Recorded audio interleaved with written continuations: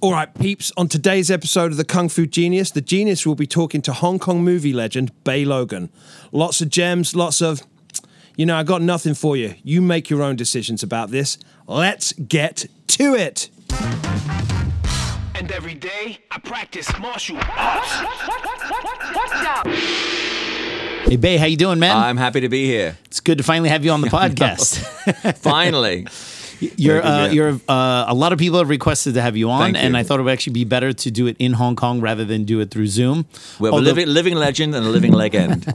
So thank you so much for doing this. I'm excited because I get a lot of questions about Bruce Lee movies, and you are the guy. That's not particularly my area of expertise, very excited to do that. And before we get started, the best way to support the Kung Fu Genius is on Patreon, patreon.com/the Kung Fu Genius. For as little as $5 a month, that's almost like a cup of coffee at Starbucks, right? I think it's a cup of fancy coffee.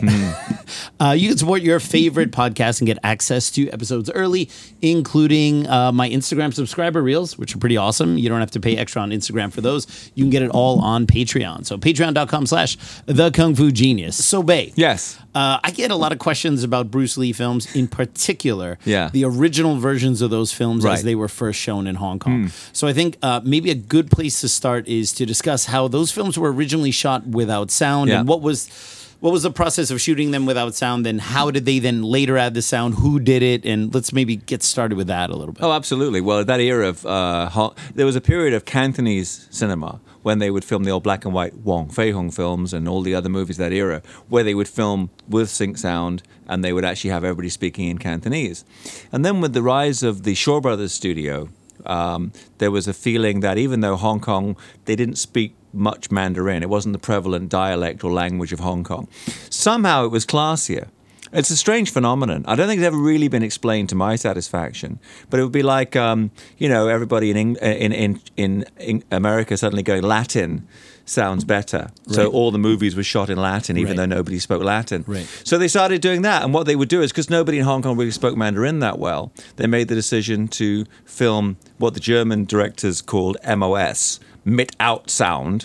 And then they would shoot without sound. And then later they would be dubbed in a dubbing studio. But that meant that you could shoot dialogue scenes in a really short amount of time, but you had all the time in the world to shoot the action. So that's part of where the energy, because they were silent films being made in the sound era because of the fact that they were shooting them wild. Well, wild is the term, without sound, So then obviously there would be a different voice actor doing, for example, in the case of the Bruce Lee films, it would be, because Bruce Lee didn't speak Mandarin to my knowledge. But what about, would they also do a Cantonese dub for the local audiences, or was it purely in Mandarin? Cantonese dub was way later and primarily for video. But the version that played in the theaters would be Mandarin.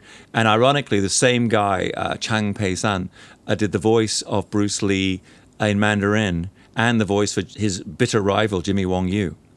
So they were it was the same guy. And Fan Mui-san, who was the father of Fan Siu-wong, both of them are friends of mine. Fan Mui-san was somebody who also dubbed the Bruce Lee movies. And you can see, I think there's photographs of Bruce Lee in the dubbing studio observing the dubbing going on, and he was very much involved with both the Mandarin original dub and then later the English dub for the films. Oh, so Bruce Lee was involved in the English dub? They had an English dub that early? They had an English dub shortly after the production because the major market, globally, the films would be sold internationally and they'd have an English version. And in Way of the Dragon, you hear Bruce's voice. A Fist of Fury and Way of the Dragon, you actually hear Bruce's voice not playing himself, but playing some of the subsidiary characters. I mean, in Fist of Fury, let me take care of him. It's like you hear Bruce Lee on the actual very original English soundtrack. But in Way of the Dragon, wasn't he one of the thugs? He was one of the henchmen, one of the henchmen, absolutely, So he came in and did the line. But he didn't do his own voice, and he did not do any part of the Mandarin dubbing. And I think Hong Kong people, other than when they'd heard him on TV, didn't really know what he sounded like. Yes. Because they never heard him in the films. And in the American shows he'd done, he'd only spoken English. So Bruce Lee's Cantonese sound was something that you only heard when he was doing TV interviews. And it's interesting because I think part of what makes him extraordinarily this physical, charismatic figure is he was kind of a man without a language. His only language was his charisma and his physical expression of his the movement of the human body, because he didn't speak English perfectly, and by the time he came back to Hong Kong, he didn't speak Cantonese perfectly either. So he was kind of not, from my perception and what people tell me, was not fluent in any language except for the language of being Bruce Lee. Wow. And I think that maybe in some way contributes to his charisma on screen. That was his main language, was, screen presence. Interesting. So now then comes the second question, which is about his iconic screams. Right. So if he wasn't doing his own dubbing, did he come up with that? Did he tell the Mandarin voice actor to do it that certain way? Like, what do you know anything about the genesis of that whole thing? Certainly, Bruce Lee, even back in the days when he was doing Green Hornet, you could hear him doing what was an adaptation of the Kiai. Right. From karate, and then when he came back to Hong Kong, he took it to another level. But I think there's a sense that when he came back to Hong Kong, it was like Spinal Tap, everything turned up to 11. So if he was in Green Hornet and he was going, then by the time he came back, it was all that stuff. But then, from my understanding, they would dub the Mandarin voice actor would dub the dialogue, and then Bruce would come in and do his screams. He would do the fighting. The war cries. He would do the war cries himself. Yes. That's interesting because when I read, so here's a great segue to your book, yes. Bruce Lee and I remember there was something you had written in there about the Mike Remedios, is that his name? Correct, the singer. Yeah, who's a singer. And what version of Way the Dragon was his song? He made a theme song for Way the Dragon, but I don't remember that being on any version I saw. I think it was, I'm trying to remember what the song was that he did for Way of the Dragon. If I knew there was a test, I would have studied. But he had done that's the Dragon's, no, that was Robert Lee, The Dragon's Way, The Way of Life. I didn't know that. That was the Mike Remedios, The Dragon. Oh, that was the one? Way. It was very croonerish, right. Like Tom Jones style. And then he did, he'd done Fist of Fury, I use hands. And then later, that's The Dragon's Way, The Way of Life. Right. But that one was less, the one on The Way of the Dragon was heard less often. Yes. So I guess that was on certain cuts of the film. But Bruce's voice doing those cries is on that song, which is amazing. The Bruce war cries were used on the Mandarin version, and then later were repurposed for the Cantonese version, even though even the Cantonese voice is not that of Bruce Lee. I see. And then repurposed for the English version, when they weren't speaking English, when he was doing his war cries, it was Bruce Lee. And then also were used on the songs when they did soundtrack albums. When they did the Remedios songs, they would just sample Bruce Lee doing his in the what he'd done in the recording studios. Yeah. Wow. So Enter the Dragon, which was also shot in Hong Kong, was that was also shot without sound, from what I understand, or? Now, my understanding is they actually started. They were trying to do sound, but it was so difficult that most of it was ADR'd when they got back to LA. Interesting. And there's famously Bruce collapsed when he was doing ADR, additional dialogue recording work in Hong Kong. But they did actually have sound recorded on set. And of course, there's this tragic story that Henry Wong had shot hours of behind-the-scenes footage with sound on the set. And this footage forever. Henry told me that he basically took all of the footage that he'd filmed and left it in the temporary offices of Fred Weintraub at Golden Harvest. And Fred was like, "What's this shit?" And Fred, can I say shit on your show? Absolutely. You can say all the shits you want. All right, good. So Fred said, "What's this shit?" And then Henry goes like, kind of, "Well, it's all the behind the scenes from Enter the Dragon." And Fred Weintraub goes, "Well, I don't need all of this, and take it." And Henry goes, "Even if you don't want the footage, the actual film stock belongs to you, because it was on 16 millimeter." Wow. And so he says, "So that's yours." And he left it, and it was never seen again. And after Bruce Lee died, Raymond Chow kept calling Henry and saying, "Do you still have any of that behind-the-scenes footage?" And Henry would go, "No." And Raymond would go, "Well, if you did, I'd pay you $10,000, $20,000, $50,000. It kept going up and up with subsequent phone calls.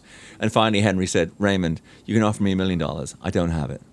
So it's a tragedy. It was never seen again. Of course, if Fred would have known that Bruce was going to pass away, I guess he would have kept it. Sure. Hey everyone, just want to let you know Wing Chun Illustrated is now offering a paperback edition through Amazon, reaching a larger global market. And no, they're not ditching the glossy magazine edition through MagCloud. You can now simply choose the version of this magazine you prefer and the one with the cheapest shipping wherever you live. Order your copy of Wing Chun Illustrated today across 12 Amazon marketplaces with free shipping for Prime members. Go and check that out. Speaking of lost Bruce Lee footage, one of the things that I think upsets a lot of fans of Bruce Lee is the lack of TV interview footage that exists of him. Obviously, we have the Pierre Burton interview, but besides that, we have a couple radio interviews like Ted Thomas and a couple secretly recorded phone calls. Online, there is, I believe there was some kind of typhoon relief charity show that they had done, and it's like a few hours long and has everything but when Bruce Lee shows up. Isn't that bizarre? And the big rumor is that someone somehow managed to get this. Do you think that that's the case, or? Well, telling two answers to the question. I mean, it's funny because we just did a big commemorative event. I always feel it's a bit strange to say celebration because it was anniversary of Bruce Lee's passing, but it was a commemorative event which we had right where we're sitting now, and we had Robert Choi Warping, who had been the producer of Enjoy Yourself Tonight, the groundbreaking variety show on which Bruce Lee appeared many, many times. And he had, unfortunately, shortly after the Bruce Lee era, had quit EYT. And after he'd gone, the decision was made to basically wipe all the tapes of these existing shows to free up space. And he was furious with the person who, and he actually told me the names of the people, and he was furious with them. But he confirmed that had happened. I do believe that there are still, like when I found the Game of Death footage, I could have run a copy for myself and sat there and by the light of the full moon been like, precious, and never shared it with anybody. Sure. But what happened was, I think there are people with footage, like I think there's 20 minutes of outtakes from Way of the Dragon, and maybe the typhoon benefit footage, and there's somebody holding on to it, and the whole thing for them is not sharing it. They want to keep it all for themselves. Right. So I have to ask you this: what's your favorite Bruce Lee film? I would say Fist of Fury, because I feel that the other films, Big Boss, Way of the Dragon, because of the structure, they actually leave it quite a while before Bruce Lee goes into action. Enter the Dragon, I think, is a fantastic film for lots of reasons other than Bruce Lee, contrary to what you read, but I don't think he fights enough in that. But when I look at Fist of Fury, it's like from the very beginning, like when they first offend the Chinese and show up at the funeral, the next scene, Bruce is in there fighting. So to me, I enjoy that the most, start to finish. Right. You had mentioned, I think, because for a lot of foreigners, we saw Enter the Dragon first, so that's kind of our archetypical still a classic. Bruce Lee still film. A classic, yes. But that film didn't do that well in the Hong Kong box office. It's strange, isn't it? I think that Bruce was perceived as being something of a man of the people, and so if you look at him in his, certainly in his biggest hit, Way of the Dragon, he's this kind of almost like a Stephen Chow character or a Jackie Chan character, this underdog who we find out, oh my God, this guy can really fight. And then you see the film unfolding and he becomes this true hero. But his character is very much, he's like from the New Territories, from the Sun Guy, and his way of talking, his way of acting, the city slick Hong Kongers in the film kind of look down on him at the beginning. So I think that was the persona at that time that Hong Kong audiences really liked. And when they repurposed him, he's an odd character in Enter the Dragon. He's like a Shaolin monk who has a butler. And he's wearing this kind of three-piece suit when he goes to his sister's grave. And he's writing books. So he's kind of a bit slick. And I think audiences didn't like that so much. Right. But you know what I think is that if that weirded you out, Hong Kong audiences, wait till you would have seen Game of Death. That would have been something with the yellow suit and killing everybody, and Kareem Abdul-Jabbar with the pink eyes. If you didn't like Enter the Dragon, wait till we see what we have next. Because that was one thing when I discovered the Game of Death footage. The thing that struck me was this was going to be a weird ass film, and I wonder.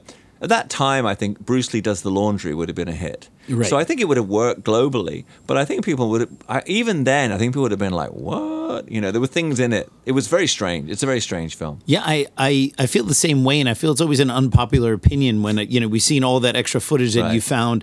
And then when you look at, they're just, all this kind of expository dialogue that just goes on, and it's, it's weird. And, yeah, like you said, with the eyes and everything. And I was worried, does he have too much power? Did he have too much power at that time to start doing whatever he wanted? I mean, also, was there a script for Game of Death? Andre Morgan told me there was an outline, which, by the way, was not that was a common thing, even at Shaw Brothers, even at Golden Harvest. They didn't have a script in the conventional sense.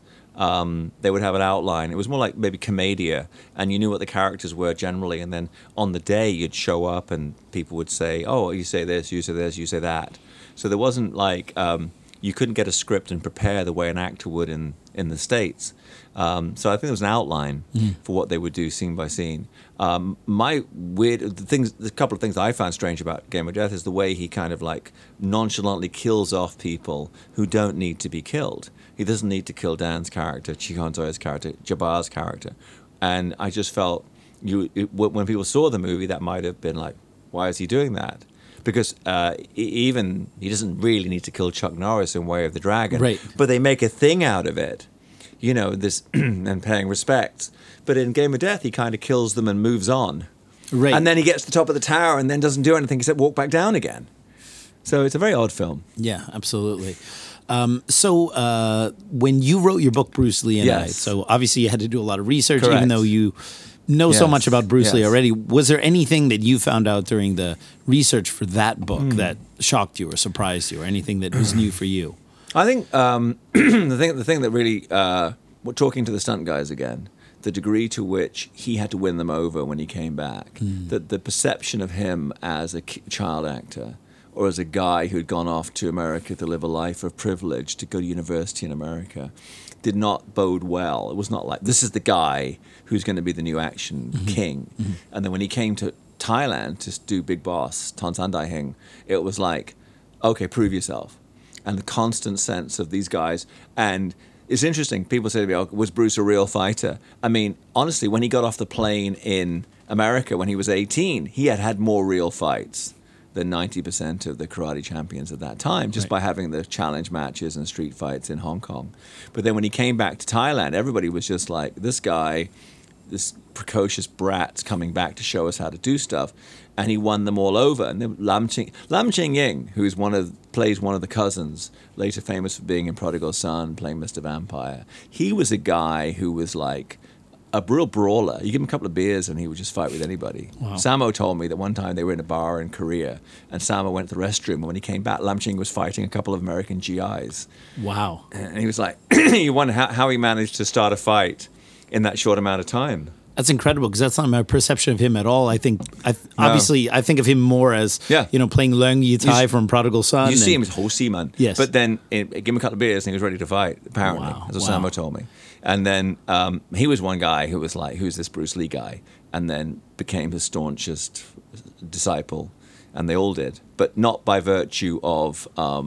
it wasn't like he showed up with like a American Express card, I am the great Bruce Lee. He had to prove himself every step of the way. Sure. So one more thing I wanted to mention, which came across from this whole thing, was the degree to which it was a real shock to everybody's system when Bruce arrived in Thailand to do The Big Boss, and Law Wei, as the first director, and also Han Yanjie, the action director, both were saying to him, okay, we kind of want you to fight like Wong Yu. So you basically start with this guy on the left and you fight, and then you work your way back around again, like Wong Yu did in all his movies, like the Chinese boxer in Shaw Brothers, which is the big influence on doing Shaw Brothers. And Bruce Lee said, no. If I have to fight everybody, it takes me forever to fight everybody who's at low rank. What do I do when I get to the master? Sure. So then he said, no, I'm just going to kick this guy, this guy, this guy. And that was his, 3 guys. That was his nickname, Sam Gok Lei, like three kicks Lee. And then everybody's up in arms because actors never would dictate to the director or the action director how the action was going to be. And then they called back to Golden Harvest in Hong Kong and sent the dailies back of what Bruce had done. And Raymond said, okay, no, do it his way. We'll bet on him, which I think was the genius move of Raymond. And the other thing was, the fact that now it seems to be preordained, but there was a very real possibility that people wouldn't really respond to the Big Boss. I mean, if you look at Duel of Fists, which was shot by the Shaw Brothers director Chang Chit at the same time in Bangkok, it's such a bigger production, and they go on location in the Thai boxing arenas, and you've got David Chang and Dick Long and all of this stuff going on, and they shot these big sets and everything. It's a big prestige production. If you looked at taking Bruce Lee out of the equation, if you looked at the 2 films, you'd go, no one's going to watch Big Boss. Right. So there was a possibility that all he would have done was Big Boss. It would have failed, and he goes back to America with at least a starring, a movie under his arm. Like, look at me, I can be a leading man. Right. So that I think these were the things. I think what's interesting is when you grow up with Bruce Lee, you have a perception of how he is. But when you actually go back and research him, you find out how much was lucky happenstance and how much was the result of his own effort and genius. And it was not preordained. Right. But now it always seems that way. Sure. In hindsight. In hindsight, exactly, yes. I can't imagine Big Boss with James Tien. And it would be the most forgettable film, I think. Nothing against James Tien, but... Yeah. Or even with it would not have had the same impact with Wong Yu, but I mean, or any of the other guys who were around at that time. It ended up being the perfect vehicle for Bruce Lee. Now, at the time of Bruce Lee's death, besides his bigger plans to go back to the States and make bigger films, there were a few films that he was planning on doing. Right. Can you talk maybe about some of those? Well, I only know from talking to the survivors, people who had been approached by him. Bolo said that he was planning to remake. Bolo and George Lazenby both told me he had talked about remaking Way of the Dragon in America. Mm. He was also working on a film. He had a script called Lam Kun Bak Toi, Northern Fist, Southern Leg, which when I read the script, I was surprised because it was obvious that by the time he would have made it, he was kind of a little bit too old to play that lead role. Mm-hmm. And it really... It was supposed to be a young guy? Yeah, it was like a young, naive teenager. And Bruce was already in his 30s when he made it. So I think that was interesting. But that was one. It was like it was similar it was much better realized, but it was similar in approach to Game of Death, and it was a cinematic examination of the nature of martial arts in a movie concept. It was like, this story is going to tell you. And there's actually some audio. If you look at Bruce Lee, the Man of the Legend, the documentary, you hear him talking in Cantonese. Yeah, it's on YouTube now. Right. About his the different segments of the story. Right. And if you read the script, they're all in that. That was probably, from my perception, the most realized of those projects. Wow. So potentially he might have done Silent Flute in the end, and then he had another film, Green Bamboo Hero. And then he was going to do a period film that was later. Actually, if you want to see the character and the story, it was made into a wonderful movie at Shaw Brothers called A Lady Assassin. Okay. And that was him playing a real historical figure, and probably his childhood friend Cho Yun, who'd become a very good director in his own right at Shaw Brothers, kind of making a whole series of movies, kind of like wuxia martial movie adaptations. And Are those what there's those famous photo shoot where he's kind of in that period costume stuff. But I heard there were two. There's one that he shot at Golden Harvest, and then another one that he did at Shaw Brothers. Is that correct? You know what? I didn't know that he actually did one at Shaw Brothers. I thought everything was at Golden Harvest, but I'm quite prepared to be proved wrong. But I actually looked at the pictures, and it felt to me like it was just not specific to a film. It was generically like they were testing out some costumes. Yeah, to see how you look in like even in Fist of Fury, when they started off in the opening credit sequence, you can see he's got his hair back, and then they changed that and they had him in the bangs because that look didn't work. Right. So they were saying what looks work for him, and he's just playing, from what I can see, playing dress up with the idea to doing a period film at some point. Mm-hmm.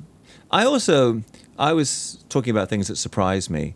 I was disappointed the speed with which he kind of went, okay, Raymond Chow was the guy that rolled the dice on me. We did these films. They were crazy successful. If they hadn't been successful, Raymond would have swallowed the loss. Sure. But how quickly Bruce was apparently at odds with Raymond on what they were doing, and then was saying, I'm going to film with Shaw Brothers, who were the bitter rival. That's where Raymond had left from to form Golden Harvest. So I don't know that it particularly speaks well of Bruce Lee that he would so quickly be, now I'm going to do a Shaw Brothers movie. I think he would have been better off to continue loyally working with Raymond and bring Raymond on to the American movies. Because really, apart from that willingness of Raymond Chow to roll the dice on Bruce Lee as a leading man, you have to wonder, how much more time there was. Yeah. Right. I think the perception is that Bruce was upset because Raymond was slow boating his returns from especially from Way of the Dragon. But I don't know how accurate that is. Well, there's always this. I mean, whatever studio you work with, there's always the case that you look at the box office figures, and the studio will say, "Well, we're using that money to pay off what it's cost to make the film, distribute the film." Right. And then the question, there's this dividing line of like the day-by-day running costs of the studio. How much of those are apportioned to Way of the Dragon, and then to what extent money is put into the system from a hit to make up for that's gone to a flop. Right. So always you have that, to this day, that conflict. And that was the conflict Bruce had with Raymond. So I don't think Raymond Chow was any more or less, how do I want to say it, in a polite kind of way. He was a straight shooter as much as anybody, but they're running a business, and when money came in, you'd kind of use it to keep the company afloat. Sure. When you lost money, you'd figure out ways to kind of survive. And they were on the verge of bankruptcy before Bruce showed up, and he saved the company. But at the same time, I think Bruce was kind of like spinning his wheels in Hollywood until Raymond Chow said, "Okay, we're going to make you a star." Right. So it was a symbiotic relationship. Right. Now, before we switch topics here, you had said that Bruce never really made a kung fu movie. Yeah. And so, I mean, I understand what you mean by that, but I thought maybe it would be good to explain to the audience what you mean, because he's kind of most people's introduction to kung fu films. Right. So. Well, I mean, to me, a kung fu movie was something more like Logan was making at Shaw Brothers with The Tiger and the Crane, or with kung fu weapons and movements and stylized choreographed action based on traditional Chinese martial arts. And Bruce never made those movies. Had he not gone back to America at the age of 18, there was already interest in signing him at Shaw Brothers. So he could have been. It's interesting because the two guys who did get signed were Dick Lung and Kung Dao Wai, who are like Bruce Lee split into two, because Dick Lung is muscular and did Wing Chun, and Kung Dao Wai is small and his parents were movie stars. So between the two of them, you get one Bruce Lee. Right. So, but anyway, when he came back, he did the movies he did. When you look at the action today, it's kind of stylized street fighting, cinematic stylized street fighting, which is why I think people claim him today as being the father of MMA. But even when he's playing the Shaolin monk in Enter the Dragon at the beginning, it's the prototype MMA match with Sammo Hung. You never actually get to see him do anything that we would recognize as Shaolin Kung Fu. I mean, the nearest is when he gets into that range of combat with Bob Baker, with Chuck Norris, with Bob Wall, you see the trapping. That's it. So had he lived, I think Bruce would have, who was very knowledgeable about traditional Chinese martial arts, would have made a full-on Kung Fu movie. And I think it would have been amazing to see what he did with Kung Fu. But I believe he did not make one. Yeah. So now, segueing into another topic of interest for a lot of our listeners, the Wing Chun films made at Golden Harvest. So we'll talk first about the first big one, Warriors 2. Correct. And kind of how did Sammo decide to pick Wing Chun for this film, for a project to begin Well, of course, his first movie as director and co-star, Iron Fisted Monk, had been a Hung Gar-based film. It was him and Chan Sing, and it was basically Chan Sing plays the same character that Gordon Liu played in 36 Chamber of Shaolin, and he plays a character who's actually a subsidiary character in 36 Chamber of Shaolin, and it's a two-handed movie. And originally, Sammo wanted Jackie Chan to play that part opposite Chan Sing, and he would just direct and choreograph. Sammo would direct and choreograph. But at that time, Jackie was regarded as box office poison, and Raymond Chow said, "Don't use him, just play it yourself." So that was the first one, and it came out and was successful. But I think Sammo looked at this and was like, "Well, I'm always just going to be copying Lao Sifu, Lao Galeng, if I do Hung Gar. What other styles are there that have emerged from Shaolin?" And then there was a producer at Golden Harvest called Guy Lai, who had been a long-time Wing Chun devotee. And somebody said, "Oh, there's this Guy Lai, and he knows Wing Chun." So Sammo was like, because apart from the fact that Bruce Lee's teacher was Yip Man, and he did Wing Chun, I don't know that it was as widely known as it is now. Without video, without, if you're in the Kung Fu circle, you might know about it, but the broader public perhaps were not as widely aware. Right. So Sammo was like, "Okay, show me Wing Chun." So then Guy Lai came in and showed the forms, showed the weapons, showed the trapping, showed the chi sao, showed all the things that are Wing Chun. And then Sammo, with that beautiful mind he has, looked at it and goes, okay, I see how we can tell. And then also Guy Lai told him the whole history. So you have Leung Jan, you have Zhao Qinhua, money changer, Chan Hua Sun. Right. And so that set Sammo's mind working. Okay, that's a good story. So we'll talk about, how Leung Jan is this master in Fat San, takes on a student, Leung Jan dies, and then, the student and his fellows take revenge, and that was the story.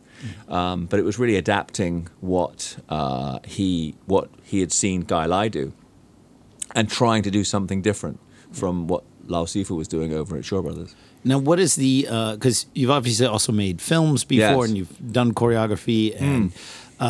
What are because I always get a lot of complaints from Wing Chun people. How come they don't see more Wing Chun in films? I'm like, well, we have a lot of Wing Chun movies now, but Yeah. Wing Chun is kind of difficult to make.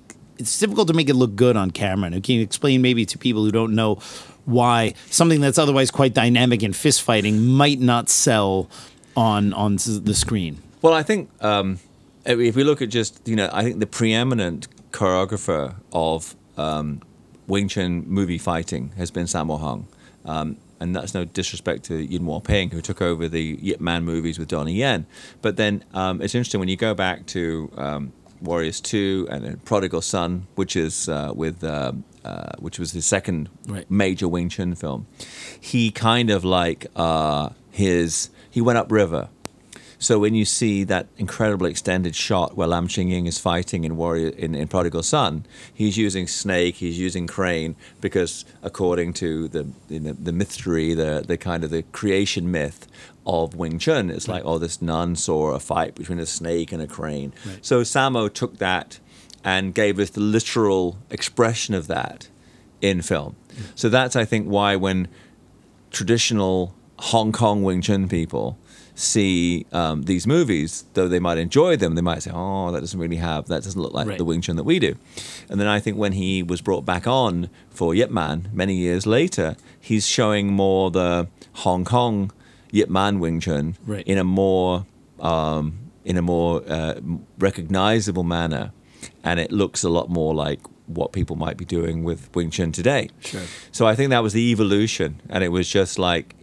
Also, the first two films are actually set in Fat San, and I think he has a sense that there's like a common Shaolin ancestor, and from that descends Hung Gar and Wing Chun and all these arts. So he's kind of showing that.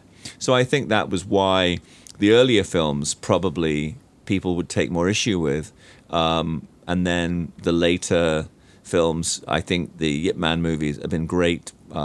Advertisements for people to go and do classical Wing Chun training. Later, maybe I think the fighting stayed sharp and was very well executed. But then you had him fighting Mike Tyson, him going to America and fighting the U.S. Army. I mean, I think next he'll be fighting aliens. Right. So, that element kind of went a bit, into the realm of fantasy. But when you break down the fight scenes, they were always great. Yeah. Yeah, I had once made a post on Facebook because someone asked me about how accurate the Yip Man stories are compared to the actual real history of Yip Man. I said, well, this and this is different or whatever. And one of my friends who does Hong Kong, he goes, now you know how we feel about all the Wong Fei Hung films, because Wong Fei Hung is probably the real Kung Fu master who's had the most film depictions, right? And so you also practice Hong Kong. Correct. Is there a Hung Gar film that has a shred of factual history to it, or one that you could say, well, this is kind of true in terms of the historical. Well, I think the black and white ones with Quan Tat Hing. When I first moved to Hong Kong, I would stay up late at night and record them from TV, and watch them at the same time, and they were very much almost like documentaries, because the son of Wong Fei Hung and his last wife was there, kind of like were observing and advising on the early Wong Fei Hung films. And Quan Tat Hing was very much cut from the same cloth as the real Wong Fei Hung. Right. And you saw, and that people like Lao Zha, the father of Lao Ga Leung, was in the movie playing Lam Sai Wing, and he had known Wong Fei-hung, and he'd known Lam Sai-wing. So there was a sense that these people had first-hand knowledge, and that was reflected in the film. And in the earlier films, the later black and white films got away a bit from this, but in the earlier films, they would cut to a genuine kung fu master just demonstrating a form, right? Whether it was the 8-diagram pole or the double whips or whatever, and you had Chan Hon Chong and all these different people, great masters of that era, on film. So I would say those films, and even the challenge matches and the incidences happening, and the fact that you had Bo Chi Lam was in Fat San, and it was like a school run by Wong Fei-hung and all those characters. I think that was as close as one could come to how life was, because there were so many people on those sets, like Mok Guai Lan, who was the last wife of Wong Fei-hung, who would tell them, this is how it was, this is how it was. And then I think progressively things moved away. And I remember when I met Choi Hak in Hong Kong, a long time before he did the Jet Li Wong Fei-hung film, he told me he'd seen the Giorgio Moroder remake of Metropolis, when they put all the music and everything on top of it. And he says, yeah, I want to do that with a Wong Fei-hung film. But the way he was saying it was he was going to get an actual black and white Kwan Tai Hing Wong Fei-hung film and do groovy things with it, with the music and everything. But I think he did.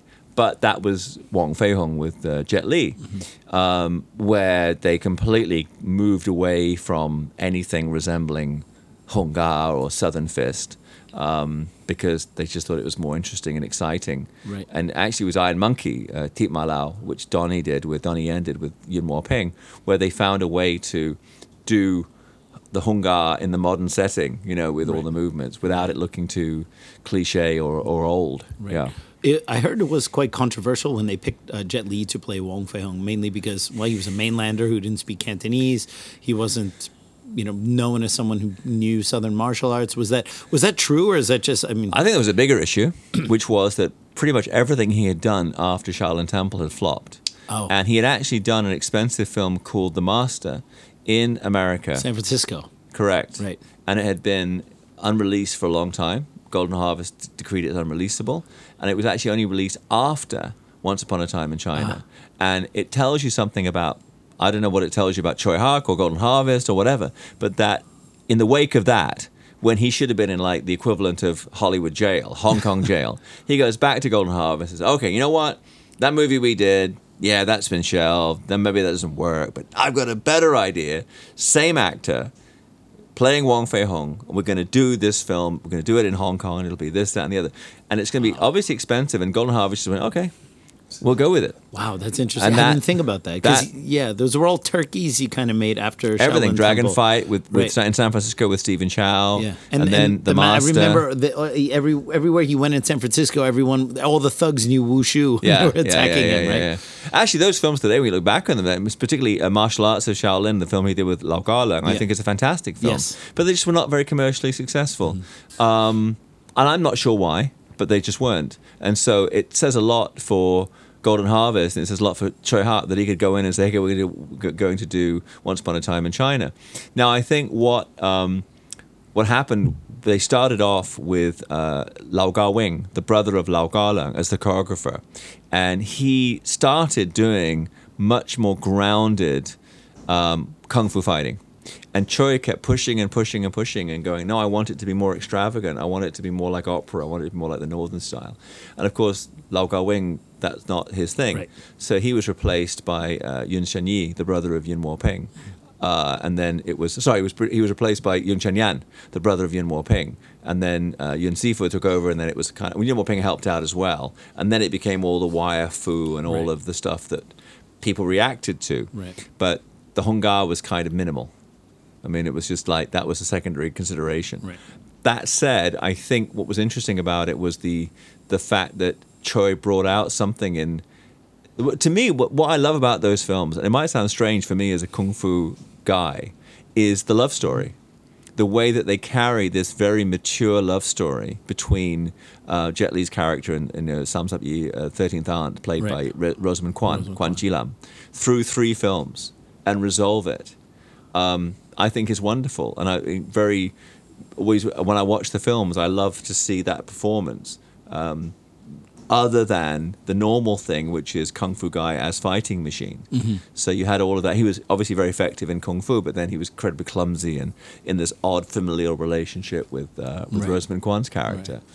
So I think the films really stand up as pieces of Hong Kong cinema, but they had moved completely away from the identity of Wong Fei Hung as a Hung Gar practitioner.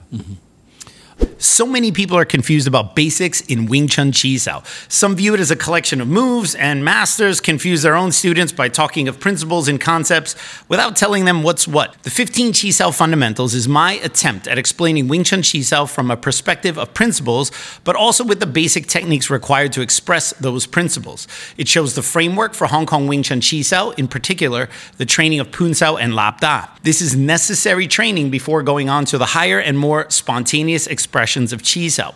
Right now, if you use the code KFG Chi Sao, you can get a signed copy of my book for the price of the unsigned one. Click on the link in the description below and use the code KFG Chi Sao at checkout to get a signed copy of this full-color, over 230-page manual on the vital foundational training exercise of Wing Chun. This offer is good while supplies last, so get yours today. So now I want to talk about the second Wing Chun movie, which you have a personal connection to. It was your first time, or one of the early trips you made to Hong Kong. You were on the set of The Prodigal Son. That's right. What was that like? Oh, my God. I mean, I was a naive, skinny 19-year-old from England, and I just landed in Hong Kong. And really, all I knew about Kung Fu cinema at that time was Bruce Lee. And I had seen, I think, whatever Jackie films like Cannibal Run and Battle Creek Brawl had been in theaters, and I don't think there was, in my memory, not even video at that time. So I wasn't really aware of Jackie Chan. I knew he was the new guy, but I hadn't seen a lot of his work. And then when I came to Hong Kong, I actually went to Golden Harvest Studios and just walked up the big stone incline and then walked onto the darkened soundstage and watched what they were doing. And it was a scene, actually, I think it was cut from the finished film. There was well, maybe I need to look at it again and remember, but there was like a kind of a teeter-totter kind of wooden dummy thing for training your, jumsa or whatever it was. And what looked to me, the middle-aged old Chinese guy was using it. And this, of course, was Sammo. And I just stood on the sidelines watching for a while. And then Barry Wong, who was the screenwriter and one of the few people who spoke English, came over and said, "What do you want?" And I said, "Oh, I'm from England, and I love Kung Fu, and, I love Bruce Lee." And then he introduced me to Sammo, introduced me to Yuen Biu. And I was just like, I've always been very lucky when it came to Kung Fu, because it could have been a really bad movie. Sure. It could have been a non-Kung Fu movie. But instead, it was the greatest Kung Fu movie of all time. So, Bai Ga Dai, Prodigal Son. So then, I would just go back and come on the set and take a look and watch what they were doing and talk to Sammo with an interpreter, obviously, about Bruce Lee. And then he wanted to hang out in the evening, so we would go out sometimes. Wow. And it was just an amazing experience. And people said to me, like, "Why did you come back and live in Hong Kong?" I'm like, well, after you've had that as your introductory experience, why would you not want to? Sure. But I was quite level-headed. I didn't quite know what my place would be. I knew I'd had a kind of they'd been very respectful and kind to me, but I didn't know what I'd do day by day beyond that. So it took a while to come back to live in Hong Kong. But that was the first experience. And then I came back to England and was aware of the fact there was this theatre in London called the Hong Kong Cultural Centre. And I walked by and I saw the poster for Prodigal Son and recognized the people, obviously. Wow. Went in to see the film. Now, I think even today, when you look at the Blu-ray, when you look at these films, on your phone or your watch even, these days, it's still amazing. Yes. But if the last thing you'd seen is like Bruce Lee Goes to New Guinea or, Joe Louis and Jaguar Lives or whatever, this is what you'd seen after Bruce Lee. And you go into the theater and you're like, what? And then I saw all the other ones. And Drunken Master, Snake in the Shadow, blah, blah, blah, all those other films. And I came out, but they were only in the theaters. They weren't on video. So I used to tell people about them and act them out, and people just didn't believe me. They said, no, after Bruce Lee died, everything sucked. And I'm like, no, they're great. They're not like Bruce Lee, but they're different and amazing. Right. And it was really, in England, I think it was a video-based phenomenon. That when you could show people the video and sit down with them and say, look at this, then they actually would believe you. But for the longest time, I think they thought I went to the theater and fell asleep and dreamt of these movies because there was no way to prove it. Right. Right. So you believe that Prodigal Son is the best kung fu film? Or, I know it's always hard to say no, what the best is. I mean, I always cite that because people ask me the question, but I do think it is an amazing piece. Again, as I said with Once Upon a Time in China, I think that when you have a film that simultaneously has absolutely cutting-edge martial art action scenes, but also has characters that you care about, and actually has really beautiful drama scenes as well, that the whole experience is so enhanced. Otherwise, it can be like a stunt reel, right. But to me, when I look at Prodigal Son, the relationships between the different figures are so touching and so well executed, and the performances are so wonderful. And it's like, it's like an opera when they give somebody an aria, like when Sammo's character is introduced doing the calligraphy. I mean, it's just wonderful. They just stop the plot. And you can imagine, maybe in Hollywood, that would be a deleted scene, or somebody would say, well, do we really have to have him dancing around doing calligraphy for 5 minutes? We had that actually when I worked on Crouching Tiger, Hidden Dragon 2. Yuen Woo-ping wanted to do a calligraphy scene, and the studio said, no, nobody's going to be interested. So that was wonderful about that era, that someone like Sammo could go, okay, I'm going to introduce my character. What would be fun? I know, I'll do calligraphy. Well, I think it was well timed too, because the previous scene was like pretty violent. Yeah. And was a pretty sharp tonal change for the rest of the movie, and I think he needed to create a little bit of a break to introduce the last part there. But there's that one shot in the fight when they're attacking and burning the opera theater, where Lam Ching-ying takes everybody on. And it always amazed me when you look at how incredibly well he fights in that sequence, that he was never called on to do so again. It's so odd. They just had that one brief moment of glory, and then no one ever looked at him the same way. Even, he's obviously more famous for playing Geng Xi-san, Mr. Vampire. But the Mr. Vampire films don't really have martial arts action to speak of. Right. But for some reason, no one ever looked at that movie and said, you know what, we should do another movie with Lam Ching-ying. And he was so fantastic in that. That fight scene was amazing. His ability to, the short range punching, the way he did it. And he also faced adversity. He wasn't just like this ass kicker who easily beat everyone. It was like a very intense fight scene. There's a great deleted scene. Well, I haven't seen it, but if I could only see one deleted scene in film history, if you remember, I think you've probably seen Prodigal Son a bunch of times, right? A few times, If you remember the beginning, he's training with these two kind of like bogus instructors, Lei Hoi-san, Lei Hoi-san and Sleeping Wizard, and they kind of like beat him up at the end. Right. And then at the end of the movie, in the original cut, he comes back to Fat San, and then he encounters them, and he beats them up using his newly learnt Wing Chun. And then they're going back when they meet Frankie Chan later, and they tell Frankie Chan after they get beat up by Dick Wei, oh, you should go down and talk to Leung Jan. So I've seen the stills from that scene, the deleted scene. Interesting. But I've never seen the scene itself. And I always thought, wow, that's a shame. I wish somebody would have preserved that. Right. So now we talk about the last topic I want to talk about today is Donnie Yen. Yes. And how I think a lot of people, at least in the Western world, first saw him in the Yip Man movies, but they don't realize that he actually had a pretty long career with a lot of ups and downs before. So how did Donnie Yen get started? What was his first film? Was it Drunken Tai Chi? Yes. Actually he did stunts previous to that on, I think it was Miracle Fighters 2. He was a student of his mother, Bao Sim Mak, who was an absolute pioneer in terms of bringing Tai Chi, Mantis, and Wushu into America. And she was teaching in Boston. And she's kind of like a kung fu actress manquée. She I think, would have been a great Cheng Pei Pei kind of character. But she moved to America, married, had kids, so she just had a different life.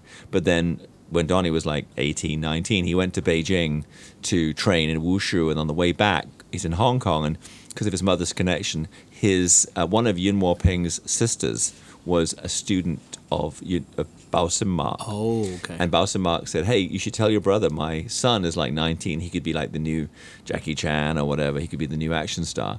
So then Donnie came in, did a demo. Yuen Woo-ping liked him, and they cast him in Drunken Tai Chi, Siu Tai Gek, and then Mismatched Couples, the breakdance movie. And he, as you correctly say, was kind of just the next guy for the longest time. But I think there was a perception that he was always the spice to somebody else's stew. That if you put him in a movie like Once Upon a Time in China 2 as the nemesis for Jet Li, or Hero as the opponent of Jet Li, it'd be great. But if you put him in a movie where he himself was starring, like Iron Monkey, the box office would be underwhelming. So that was Iron Monkey didn't do well. Not in Hong office? Kong. Wow, it did well on the Miramax reissue. So many people love that film. Yeah. That's well, hard. that's true. There's a lot of wonderful. I mean, this massive flop for Sammo, Blade of Fury, which I love that film. I've seen it so many times. It's in my 36 Chambers of Kung Fu Cinema books. But a lot of the times, Hong Kong audiences turn away from stuff that becomes a cult film. A Story of Ricky, Lick Wong, right. Eastern Condors. These films underperformed, but globally they had a massive following.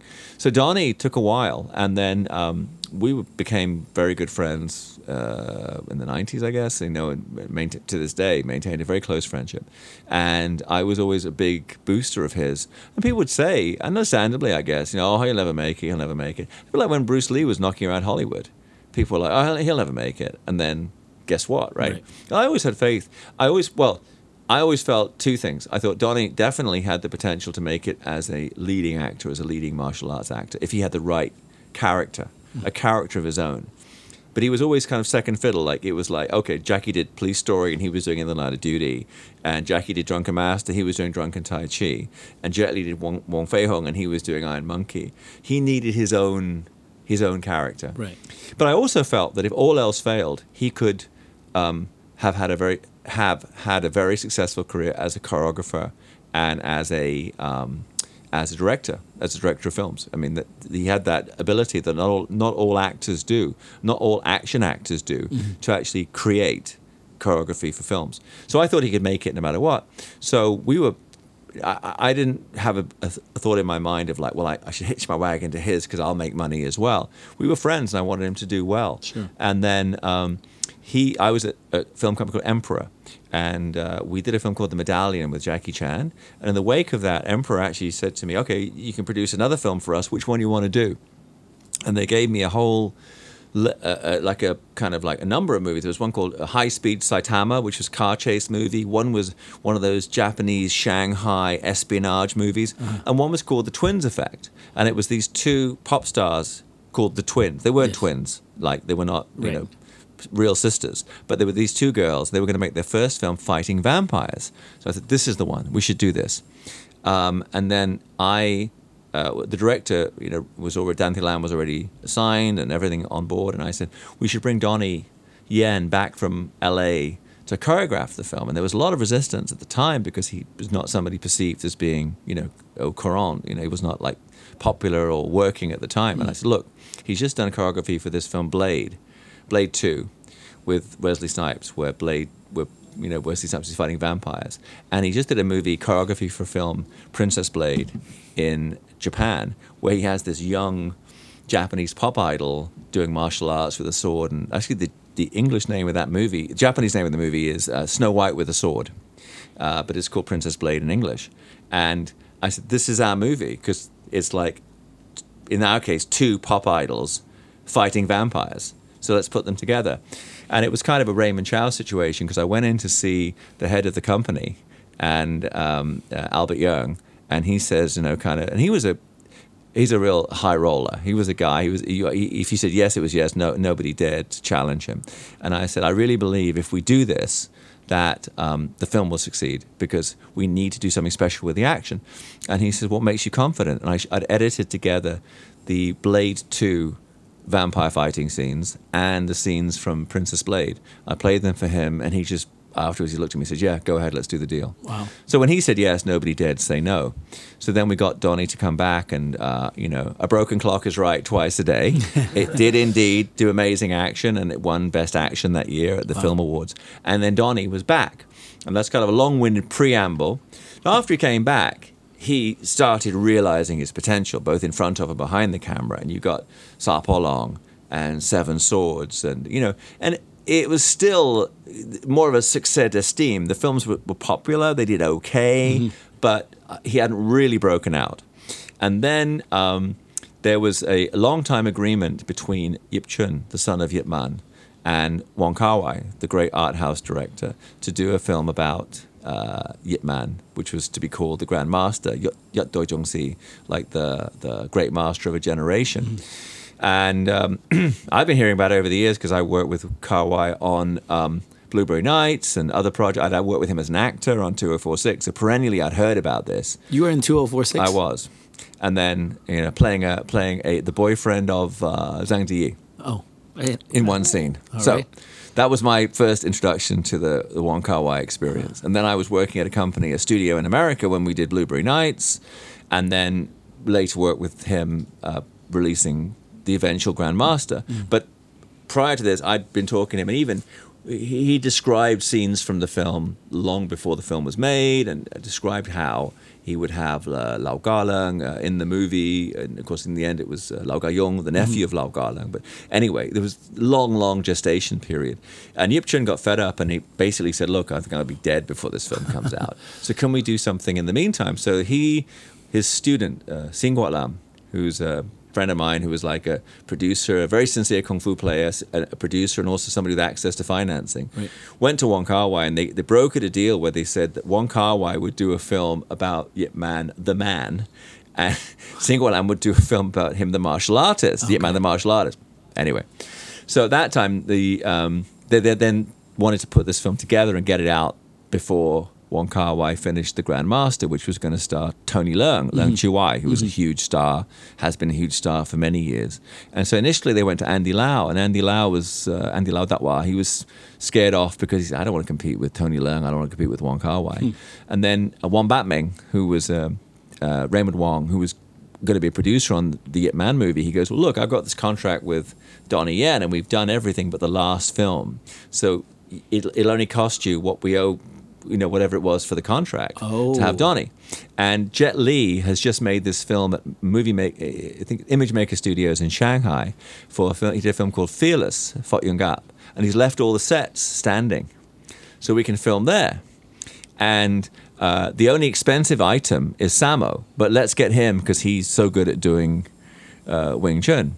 And originally Sammo had a cameo at the beginning of Yip Man, which I actually have seen. That is when they're fighting there's a very similar scene in Tai Chi Master, the old Jet Li movie. But Sammo and Sammo's character, who is a much more benevolent kung fu master than he would be when he played Yip Man 2, is fighting with Yip Man, and just as they start to fight, somebody runs up and says, "Yip Man, your wife just had a baby," and then you see him riding off through the fields. That was the original opening. Oh, interesting. And then they cut it out. And the reason it's not been ever included on the deleted scenes on any Blu-ray or anything is because if you did, you have to pay Sammo. So he, of course, did a fantastic job choreographing the film. And Yip Man, finally, it was interesting because, I cited this the other day, this story about how Clint Eastwood had bought the script for Unforgiven years before he made the movie because he felt he wasn't old enough to play the lead character in Unforgiven. So he kind of waited until he grew into the role. I was present at a meeting 10 years earlier than Yip Man with Stephen Chow Sing-chi, and Donnie Yen, and a lady producer called Kirsty Liu, who had done a very nice little film called Mahjong Dragon, Mahjong Feilong, which I really liked, with Su Fongfong and Vincent Zhao. And then they did another film after that, which was a remake of Hat Mui Guai, Black Rose, which were these kind of Jane Bond movies they used to do, and they remade it, and it was a big flop. Okay. But before that film came out, which flopped and killed the company, they were going to do a Yip Man movie. And Stephen Chow and Donnie Yen, one of them was going to play Yip Man and one of them was going to play Bruce Lee. Wow. And the meeting was to decide. And I, to this day, cannot remember what way it came down, who was going to be aged up and who was going to do this and who that. My instincts are actually that they came down to Stephen Chow was going to do Yip Man and Donnie was going to do Bruce Lee. But I may be wrong. But that, I think, would not have worked because I think by the time Donnie did Yip Man, he'd been through all the things you mentioned, the ups and downs of life, which the character in the film does. And he had been married, had children, all the things that make Yip Man interesting. I think the great thing, the reason the first Yip Man film was such a massive, unexpected success is women really wanted to see it because they saw in him this character, the perfect man, this guy who respects his wife, learns how to be a good father, and can fight when necessary and protect them, but even undergoes this humiliating sacrifice during the war years to keep the family fed. Most martial art heroes are not like that. Right. So I think that was part of the appeal of Yip Man. And Donnie had grown into the role. So what I posited in the past, that he needed a role that defined him, that was it. Yip Man was that role. Wow. And that's why he became this huge success that he did. So at the time of this recording, there's been some kind of announcement or poster for a Yip Man 5. Yeah. So I don't want to give too much away, but I'm curious how they can make a 5 after the story in 4. I haven't called and asked him, so I don't really have any inside story of how Yip Man 5 will be. Right. If you ask me what they should do, the film I have never seen is a serious film showing the relationship between Yip Man and Bruce Lee. Mm-hmm. And they had a script for that, which was going to be Yip Man 3. Yes, Yip Man 3, I think. And I read the script and thought it was wonderful. But then they completely went away and did the whole thing with Mike Tyson and all the other stuff. But I think they would have been better off doing Yip Man 3 with that script, which was more realistic and showed you the bond between Bruce Lee and Yip Man up until the time Bruce Lee leaves for America. Sure. And there was a great dialogue scene at the end when Yip Man says to Bruce Lee, "Nobody knows the length of years a man might have, but life is like length and width, and how long it is and how wide it is. Nobody knows, but maybe life can be deep, and the depth of your life is what people remember." It was a wonderful scene, and they moved away from that. I think though I enjoyed them hugely, I felt the Yip Men became more cartoony. Sure. And if they do a Yip Man 5, I think it's like the Bonds and lots of these franchises, they go so far out. You suddenly go, wait a minute, let's bring it back. Mm-hmm. We should make it human again. Right. And then audiences go, yeah, this is what we want. And I think that's what they do with Yip Man. By the way, I know this is another thing. It's in my books, but I don't know if you're probably aware of this, but Yip Man 2, originally there was a great sequence that was meant to be in the film, different to what's in the film now, which was that Yip Man is, basically impoverished and broke in Hong Kong, and he's offered by a friend to go and work as a movie extra. And he goes to the studio, and there's a guy there choreographing the action for one of those Wong Fei-hung films, and it's Lau Jam, the father of Lau Ga-leung. And they find out they're both from Fat San. And then Lau Ga-leung is the top guy because he's Hung Ga. And then he said, "What do you do?" "Oh, Wing Chun." "Oh, okay, so let's have a match." So they have this match at the studio. So it was a whole different sequence. And I remember Donnie calling me, and I was in a taxi. And he was describing it to me. And we got to my destination. And I just said to the cab driver, "Keep driving." You want to hear more? Yeah, I didn't want to. I didn't want to have any break in hearing the story. Wow! So I just wanted him to keep telling me the story, and I'm really happy because, probably other than it being in my mind and my imagination and me talking about it, that alternate version, that alternate reality. So I would love to go into alternate kung fu reality, like where George Lazenby carried on as James Bond, like when all these things happened that should have happened, right, in films. What would have happened? I almost want to see the Wong Yu version of Big Boss with Bruce Lee, where he did fight all the way through the film. Because I love watching Bruce Lee fight. Yes. I don't like so much when he's waiting to fight. Mm-hmm. I want to see him fight the whole time. So I was like, if it was like Chinese boxer with Wong Yu, then that would have been an alternate movie universe. I'd like to see that as well. All right. So I don't know. I'd just like to interject. It's been absolutely fascinating so far. I think Yip Man 5 should be like Alien Resurrection. I actually joked about it, the fact that the final frontier for Yip Man now must be to fight some alien invader, like Predator with Yip Man. Yip Man versus Predator would but be I fantastic. think, as you correctly say, by inferring, I don't know if they show it, but inferring in Yip Man 4 that Yip Man has cancer and he's going to die at some point in the near future. Right. The only way you can do it is to go back in time, as a and flashback, so just do a film where you show an aspect of Yip Man's life that hasn't been. And I don't know why nobody's done that. I mean, respect to Danny Chan playing, this kind of very... Yeah, Danny Chan in the movies plays Bruce Lee as a character from Bruce Lee movies. Right. What you need is somebody to do like what Jason Scott Lee did, where it's like, okay, I'm going to play Bruce Lee as a human being with all the fears and foibles and angers and everything. I actually thought Arif Lee did a decent job. He did too. Yeah. Bruce Lee and My Brother. I think that film was overlooked. But if you had somebody like him opposite Donnie, I think they could really do something interesting and just strip it back down again. Sure. But I have other than they're going to watch your podcast, because I'm sure Donnie's a big fan, I don't think, I have no insights into that at all. He's clearly not a big fan because we still don't have the video. Oh, you don't? No, we don't have the video that like advertises that people should, come and train at City Wing Chun. And we also don't have the mug that goes with the box. Sorry. I'll get on that as soon as this call finishes.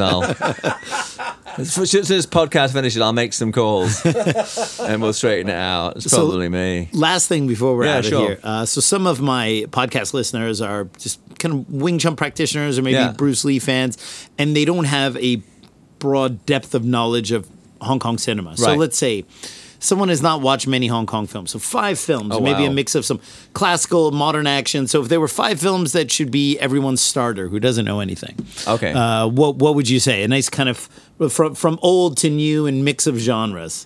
Not to put you on the spot, but to put you on the spot. Well, I mean, one movie, if you're just going to, an introductory film showing 1970s action and very clearly defined kung fu fighting action, there's an obscure film by Angela Mao called The Tournament, which Sammo choreographed. And I was showing some of the guys the other day some footage from that, and they were going, whoa, haven't seen that before. I think that's an obscure movie. I think you have to look at Fist of Fury because you want to see Bruce Lee doing his thing. And then when you go to the interim era, which is kung fu comedy, I would say Drunken Master still holds up very well. Yes. And I think I almost, in terms of showing classical martial arts, I respect Jet Li, but not necessarily because of his depicting classical martial arts. But I think in the modern era, the movie that really encapsulated a lot of very, very beautiful classical kung fu technique in a new way was Iron Monkey. I think that was really good. And then I love the expression of the spirit of it. I thought The Grand Master, which I was to some degree involved with, but I adore the movie. I'm so disappointed because right before that, I had worked with Choi Hark on the American release of Seven Swords. And he said, well, I deleted kind of half the movie. And so I looked at the deleted footage and was like, holy moly, this is such an incredible... Actually, I said, holy crap. But it was like such an amazing... extra half of the film. Right. And he should have done a Kill Bill with it. He should have made part 1 and part 2. And I don't know, there was reasons why he was not allowed to do so. But it would have been amazing.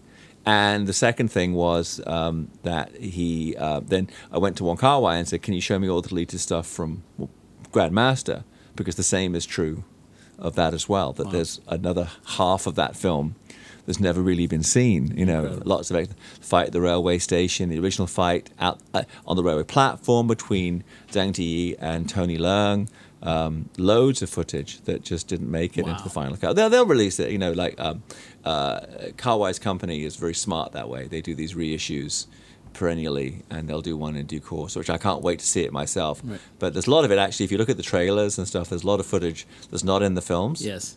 That there's a fight in an elevator that they kind of repurposed the idea for one of the Donnie Yen films. Mm-hmm. And then there's the one that I always love, which there's a lot of footage floating around on the trailers, which is him fighting actually in the waiting room at the railway station. Wow. So... All right. Well, hey, Bei, thank you so much. My pleasure. Was absolutely fantastic. Thank you so much for having me. Yeah, thank you for here at the Marshall Club. Yes. Yeah. And so if anyone wants to get a hold of your books or the stuff, where's the best way to get a hold of it? www.realeast.com. And look for us on Instagram. We are HK Marshall Club, and then also on Facebook, myself, Bei Logan, and also with Marshall Club. So I'm very easy to find, to reach out to. My email is bei@realeast.com. So you can write questions, praises, curses. I'll take whatever. At this stage of my life, I'll take whatever I can get. But anyway, thanks so much. Awesome. Thank you. All right, everyone. Well, I hope you enjoyed that episode of the Kung Fu Genius. As always, don't forget to subscribe to the Kung Fu Genius. Hit that bell for notifications. And if you have any ideas for a future episode of the KFG, go ahead and put those in the comments below. And as always, I'll see you guys next time. Word is I'm a Kung Fu genius. Technique speaks for me, not lineage. Forget Jet Li, cause I'm the one. Many call me seafood, but to you I'm sea gung. And I produce masters. You surpassed us. Your Kung Fu stiffer than corpse and caskets. City Wing Chun is the house I built. Violate the gate and your blood gets spilt. Alex, Richter, always the victor. Max Seafood just turned up. Yes, I've got this. We're doing this, right?